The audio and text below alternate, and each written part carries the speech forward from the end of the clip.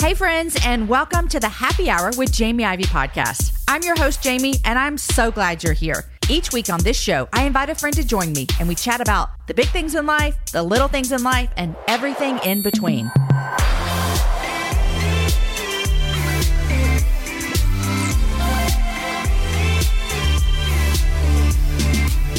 Hey there, friends, and welcome to today's Happy Hour. I have a phenomenal guest on the show today, and I am so excited for you to hear this conversation. Now, if you're listening to this live on the day it releases on January 20th, it is the inauguration day today for our new President Biden and Vice President Kamala Harris. And I just want to say that some of you might have a lot of feelings about today. Some of you are very, very excited, and some of you are very, very sorrowful and nervous. And I want to let you know that Dr. Evans' conversation that I have with him today could not come on a better day than today. There you go. That's who I have here on the show today. Dr. Tony Evans is here, and I highly respect Dr. Evans. I'm a fan of his work, and he is a loyal, devoted follower of Jesus Christ and a leader in the church today that we can all look to for guidance and help and confidence in these hard seasons. And today we have conversations about just that, hard seasons. We talk about his new book, U-Turns, which you can get. It's out now. I highly recommend it. Great book. U-Turns is the third book in a series of books that Dr. Evans has written. The first one was Detours and then Pathways. And this book shows people who are facing negative circumstances and consequences for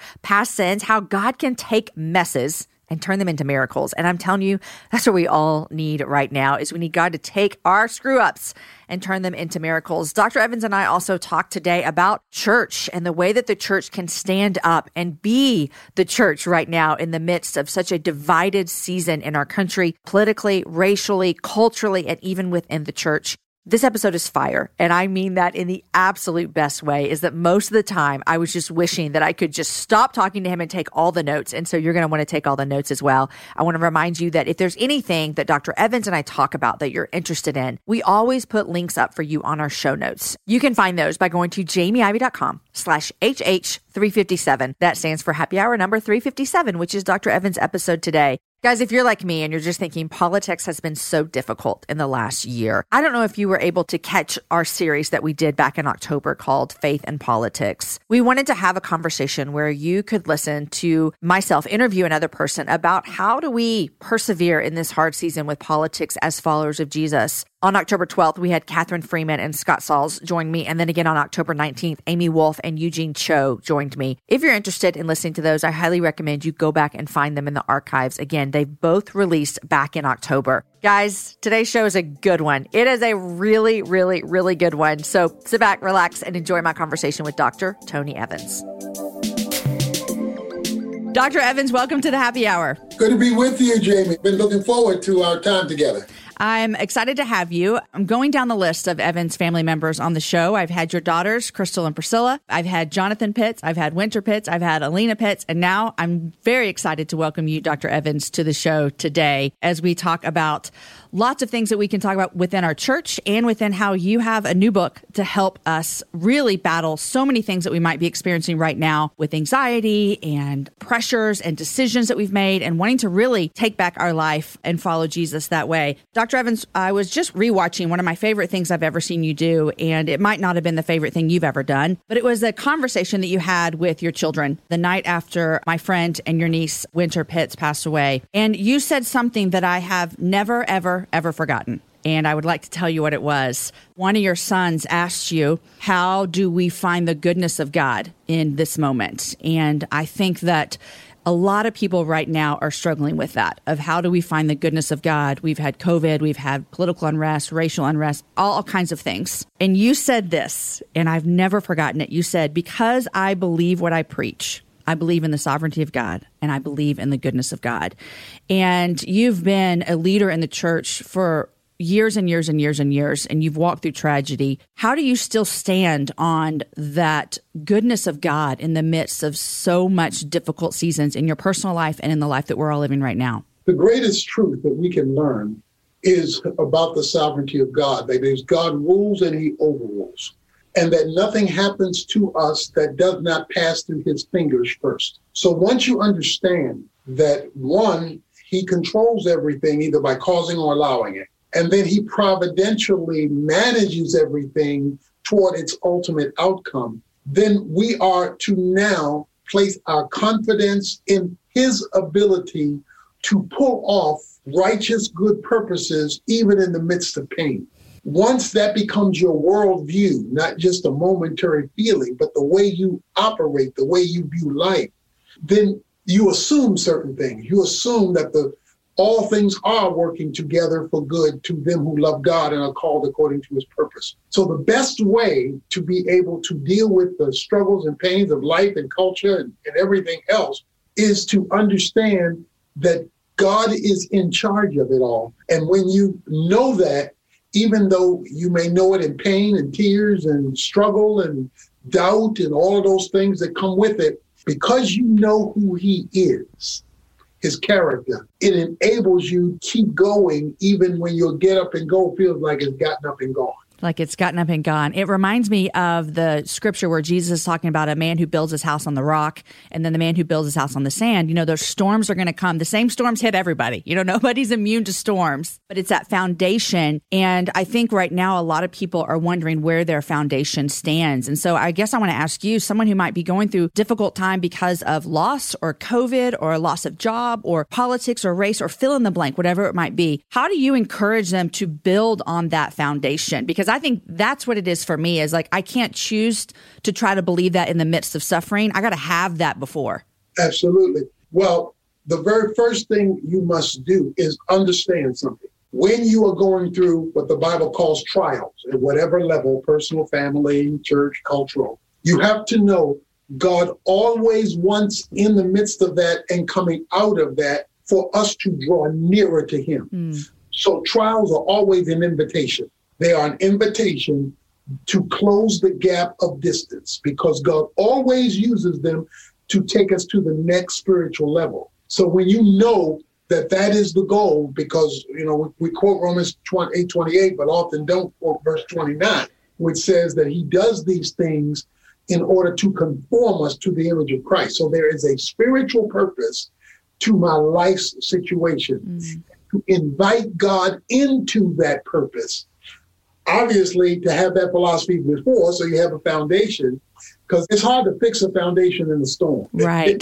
In a storm, pouring a foundation doesn't work. So having one already, but then to begin to ask God, this hurts, this is painful, this is a trial of difficulty, but I am willing to be transformed by your son through it. That is a faith statement, even though it may not cooperate with your feelings at the moment. Oh, our feelings are so difficult sometimes because I can say I want to be transformed, but yet I'm feeling such heartache or such anger or such bitterness or such anxiety. And it is a step of faith to say in the midst of those feelings, God, I want you to transform me. One of the things about feelings is that they have no intellect. You know, feelings come and go, but they don't think. What happens is our thoughts affect our feelings. So when we drive our thoughts Godward, then it allows our feelings to catch up. Our feelings are not the engine, they're the caboose. And whenever you flip that script, then you will always be on a roller coaster emotion. Always on a roller coaster. Your newest book that just released a couple of weeks ago in early January is called U-Turns.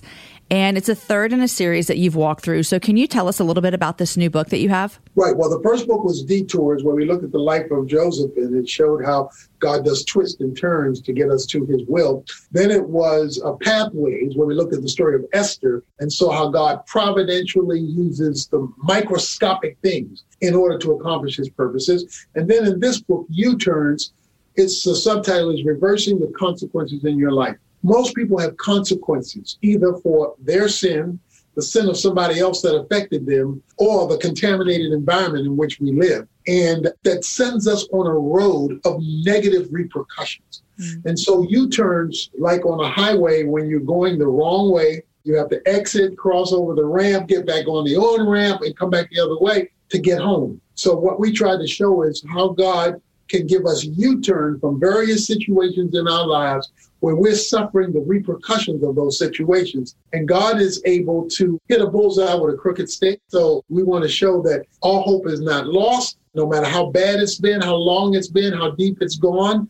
If God is in the equation, it is still redeemable. It's so good because so many times we look at our lives, and I've said it, I'm sure you've said it, everyone said it, is I wish I could go back and redo whatever it is. You know, we wish we could have this ability to go back and alter the choices that we made, but that's obviously not true, and no one can do that. But there is hope that you're saying that we can change those consequences, change the path on the way. Hope right now, you know, it's a thing that I think everyone's trying to grasp onto. Where's the hope in the day today? And, you know, I think a lot of people in the church are looking and saying, hey, where's the hope that we have right now? What is your conversations that you're having with church leaders about how do we lead our churches and congregations well in the midst of so much uncertainty? Maybe even, you know, congregants having the exact thing you're talking about of wishing they could change things. How are you talking with church leaders about how we can offer hope to our people? One of the passages that I focused on in 2 Chronicles 15, in verses 3-6, it says, in those days there was no true God, no teaching priest, no law. And it says that there was conflict everywhere. And then verse 6 says, for God troubled them with every kind of distress. Now, you would have thought it would have said the devil troubled them because it was chaos. But it says God troubled them. And then verse 4 says, in their distress, they sought the Lord and he let them find him. So God will often allow conundrums, distresses, difficulties to force us to pursue him at a higher level. Not because he's trying to hurt us, although it does hurt, but he's trying to take us to a new place with him. Verse 15 of that says, when they sought him at that level, he gave them rest.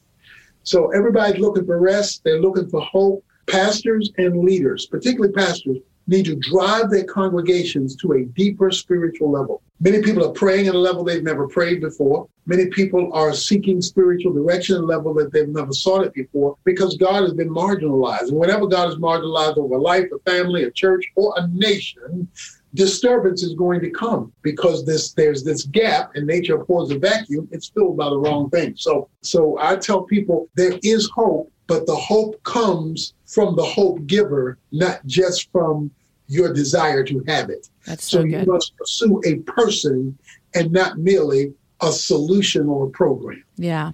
Dr. Evans, you've been a pastor for over 40 years, I think. You've been the head pastor at Oak Cliff Bible Fellowship and seen a lot of ministry, a lot of days, a lot of the world. And what we're seeing right now in 2020 and 2021, is this maybe one of the most difficult times you've seen within the church? I don't mean like the world church, because let me just tell you, my husband came home from staff meeting the other day and told me about all the people that have gotten saved through our missionaries around the world. And I just need to everyone know the church is alive and well and doing great, and people are following him. His name will be known everywhere.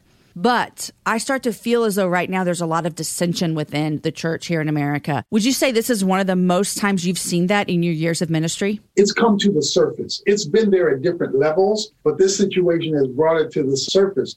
And I believe that's one of the dominant reasons for what we're going through. The failure of the church has contributed greatly to the chaos in the culture. And God's not going to skip the church house to fix the White House. So while everybody's looking at politics and all that kind of stuff, no, God is saying, look, if my people, if I can get them right. In fact, God says in Ezekiel 43, you've let your kings get too close to my throne. And so you got one part of the church that's clamoring for the Democrats, another part of the church that's clamoring for the Republicans, and God is saying, y'all got them people too close to me. There's only one king up in here, and I'm it. So let's get the church focused on the spiritual priority of their God, and then I can bring calm to the culture. You know, you say that, I'm like, yes, yes, yes, amen, amen. But it also feels so difficult right now. And so if it feels so difficult, how do we, as followers of Jesus, how do we push forward in this? How do we keep following him? How do we keep making his name known in the midst of, like you said, you know, God's not going to, skip the church house to fix the White House, which that might be my favorite quote I've ever heard on the Happy Hour, Dr. Evans.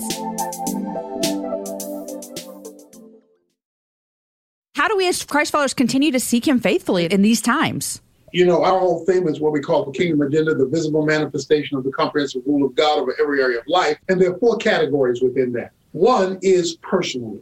What am I doing personally to draw near to God and to build bridges with others, particularly others who are different than me? So personally, am I reaching out? Because, even if you're not guilty of something, you can empathize with the situation. And so what am I doing to build a bridge? Secondly of all is family. How am I orienting my family with this mindset that as a family, because one of the big problems in the culture today is the breakdown of the family, even among Christians. They have stopped fighting for the biblical family. So we've got to, as families, because the family is the foundation of the society, of the civilization. So as families, we've got to say, how are we going to, as a family, as for me and my house, move toward God and move toward others in the family of God for unity? And then, of course, church leaders are going to have to say, we're going to have to appeal to biblical unity, which is oneness of purpose, not sameness of persons. And so having a purpose that we all rally toward, which that purpose should be not only the worship of God, but the meeting of the needs of others in a collective fashion. And the greater the unity, the greater the impact. One of the things we're doing through our national ministry, the Urban Alternative, is we have this 3-point plan for churches to, 1, gather together in their community for a solemn assembly, 2, to speak with one voice about the major issues there from a biblical framework, and then 3, do good works together so that they're adopting the school or feeding the poor or adopting the police station to bring harmony between police and community. So you do that together so that the church is now on the forefront, salt and light. Then the fourth area of the Kingdom Agenda is the culture of the community. And that's where the influence of the church has become so dominant in the community. You know, one of the great transformation times in our culture was the Civil Rights Movement. And the Civil Rights Movement was driven by the church against unjust laws. And because people came together in God's name to address evil, the culture responded because the church led. This is time for a righteous and just movement to call the church. Psalm 89:14 says, from his throne comes righteousness and justice. So that's the movement we need today, led by the church, to bring impact to the culture. You know, Dr. Evans, as you're speaking that, and you said earlier, this has just come to the surface. And I appreciate you saying that because it is a reminder to us that things didn't just get bad in 2020, that they have been bubbling up under the surface for a while. You know, you talk about the church being the movement and making, pushing forward God's agenda for the church, for the people. I want to ask you this. I think right now a lot of people are confusing the church moving and then people claiming to be of Jesus and trying to move things that do not align with the gospel. Can you speak to that a little bit about how we as the church need to kind of hold things accountable and push forward with the right agenda versus our own agenda, but attaching Jesus to it? Jesus is a well-worn name, and everybody wants to use him to give validity to what they are about. If it's going to be Jesus, it has to be biblically sanctioned. It has to be biblically authorized. You can never leave the Bible and still hang on to Jesus. Because the two are inextricably tied together, the living word with the written word. So it must be founded on the word of God in order for it to legitimately include the name of Jesus. And a lot of these things people are talking about today, even a lot of Christian leaders, we've got to talk about not only good policies, but good character. And you got one group that emphasizes character. You got another group that emphasizes policy, when God says both are to reflect his name. So we need a comprehensive, or what we call a kingdom approach to this, and not just a partisan approach. Christians have become as partisan as politicians are because we have our own pet issues we want to deal with rather than this overarching umbrella of the kingdom of God, which is what the Bible is all about. If we're going to see God invade us, to us, and through us to make a statement to a world that is desperately in need for governance and guidance. I don't want to put words in your mouth, Dr. Evans. I would never do that. But with the conversation you just had and what we said earlier about God is bringing things to the surface to shake things up. Would you say that? Or I don't want to make you say anything you don't want to say. Well, thank you for giving me permission. Okay. No, here's what I would say. I would say Hebrews chapter 12, verses 25 to 28. It says, do not dismiss him who is speaking. And then it uses the word shaking. Whenever God disturbs the natural order of things, to the degree that he disturbs it, he is talking. So right now he is screaming because he has shaken the natural order of things worldwide by allowing a virus, by allowing these conflicts. So he is actually talking. And he says, it goes on to say, don't dismiss it. Don't just say it's politics or economics or medical. No, it's him talking. And he says, when he is speaking, verse 28 says, what he is trying to do is bring your attention back to him. And it says, and his unshakable kingdom. So he's trying to now take us to another level of interaction with himself and with one another. So you're absolutely right. He is shaking stuff up because he's trying to do something different. And if we go on with business as usual, we will miss his voice. It's like a parent correcting a child. I tried to spank you the first time. You didn't get the message, so we're going to have to come back again. It's going to be a little bit harder and hotter. Well, that's what God is saying. I've been talking along, but y'all haven't been listening. So I'm going to shake this thing up a little bit more and see if I can get your undivided attention. I am not to be one among many. I'm the chief battle washer here. I'm in charge. So I need you to appeal to me on every area. And so that's what I'm promoting, and that's what many are promoting as we try to see what God is up to, because he's talking. You know, it makes me think of those 4 things that you talked about with what you're doing. And one of the things was the church, you know, doing a mission together, adopting a school, adopting a police station, you know, those type of things. To me, that feels like what our country for sure is needing is to see the church to be the church instead of this kind of like screaming political side agenda. And they need to see the church step up to be the church. Would you say that would be something that is missing right now in the midst of all of this chaos? Oh, absolutely. A divided church will absolutely contribute to a divided culture. Jesus says in John 17 that make them one as we are one. And then he says something interesting. He says in verse 24 that they may see my glory. So unity, biblical unity, brings in his manifestation, his visible demonstration. Disunity keeps him away. So Satan has created disunity so that his glory can't be seen. It's like the sun hidden behind the cloud. It's still there, but you just can't see it. God wants to break through the clouds, and therefore biblically based unity is absolutely critical. It's critical in a family. 1 Peter 3:7, God says, I will not listen to the husband who is in conflict with his wife. So that's why Satan keeps couples fighting each other so that their prayers can't be answered. Well, he does the same thing in the church.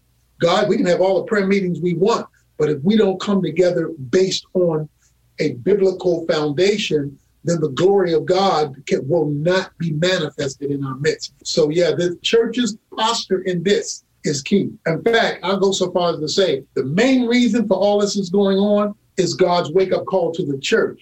What we've focused on is saving the culture. What God is focused on is getting right the church.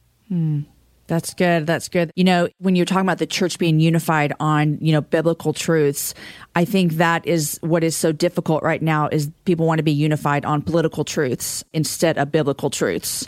And so what is your encouragement to people who are in disunity with loved ones, families? I mean, we've seen so many families torn apart in the last 4 years just because of political ideologies that they might have differing. What is your encouragement to them to get back and seek that unity that actually matters? Well, the biblical definition of unity is oneness of purpose, not sameness of persons.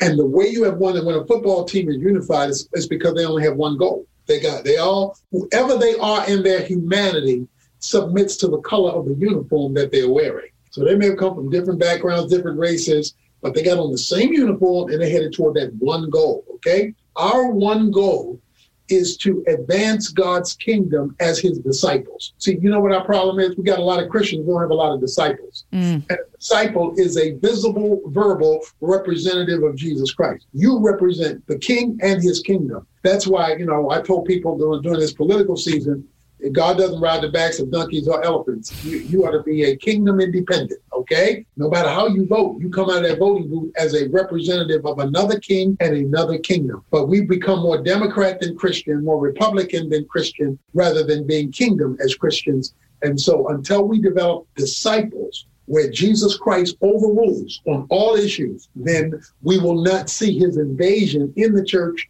through its leadership to the congregation to overflow into society.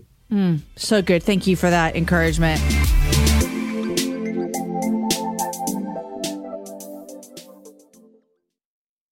I always like to end my show by asking people what they're reading. And U-Turns, your book, I just recently read it. It's so good, going through the life of Moses. And so I want to highly recommend people pick up that book. And actually, just to let you know, I actually picked up your study Bible the other day. I was preparing a message to preach in a couple weeks. And so thank you for that. I really appreciated that. What are you reading these days? What are you intaking? You know, I've been really reading the prophets. In light of all that's happening, I've been reading a lot of scripture on the prophets, because I wanted to see how they've spoken to the culture for my own ministry, but also to encourage, you know, our people. So books that are related to the prophetic voice, because prophets showed up when things were a hot mess, all right? And so stuff is a hot mess now. And so we don't need sermonettes for Christianettes. We need definitive words of authority of course, dipped in love, but with biblical authority, thus saith the Lord, not thus how I feel, or thus how you were raised, or thus, no, we need a word from God, not a debate about culture,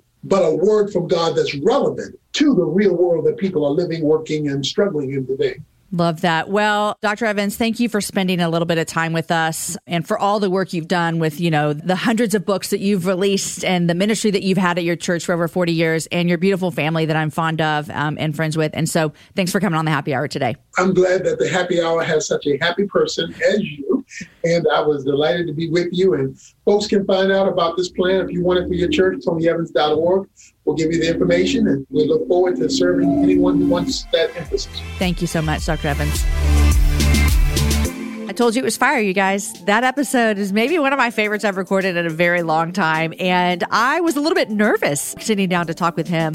I hope you couldn't tell. Maybe you can. It's okay. But I enjoyed this conversation so much. And my favorite thing that he said, I think, was God is not going to skip the church house to fix the White House. And friends, if you are a follower of Jesus, know that he is in control. He is here with us. And the church has a big obligation right now to look like the church. And so I hope that you are encouraged today through this conversation. If you're looking for anything we talked about in the show today, don't forget you can always find those on the show notes over at jamieivey.com/HH357. Also, friends, we are almost towards the end of our first month of our marriage challenge. If you're interested in joining us, check us out over at aaronandjamieivey.com. Friends, today's show was edited and mixed by the team at Podshaper. Show notes are written by Abby Castell. The music was developed by Matt Graham. The whole thing is put together, produced by Lindsay Sweeney. I'm your host, Jamie Ivey. If you love this show, share it with a friend. It's the number one way that people find out about the Happy Hour. Have a happy hour with a friend. I'll see you back here on Friday with a new friend of mine, Nate Napper. He's an FBI agent.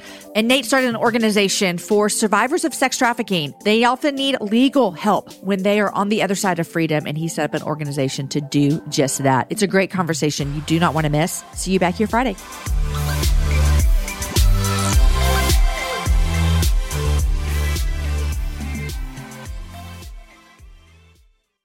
You guys, in January of 2024, I made a commitment to myself. I wanted to get stronger, which meant I needed to get in the gym, which means I needed to move my body in different ways. You guys know I love to walk.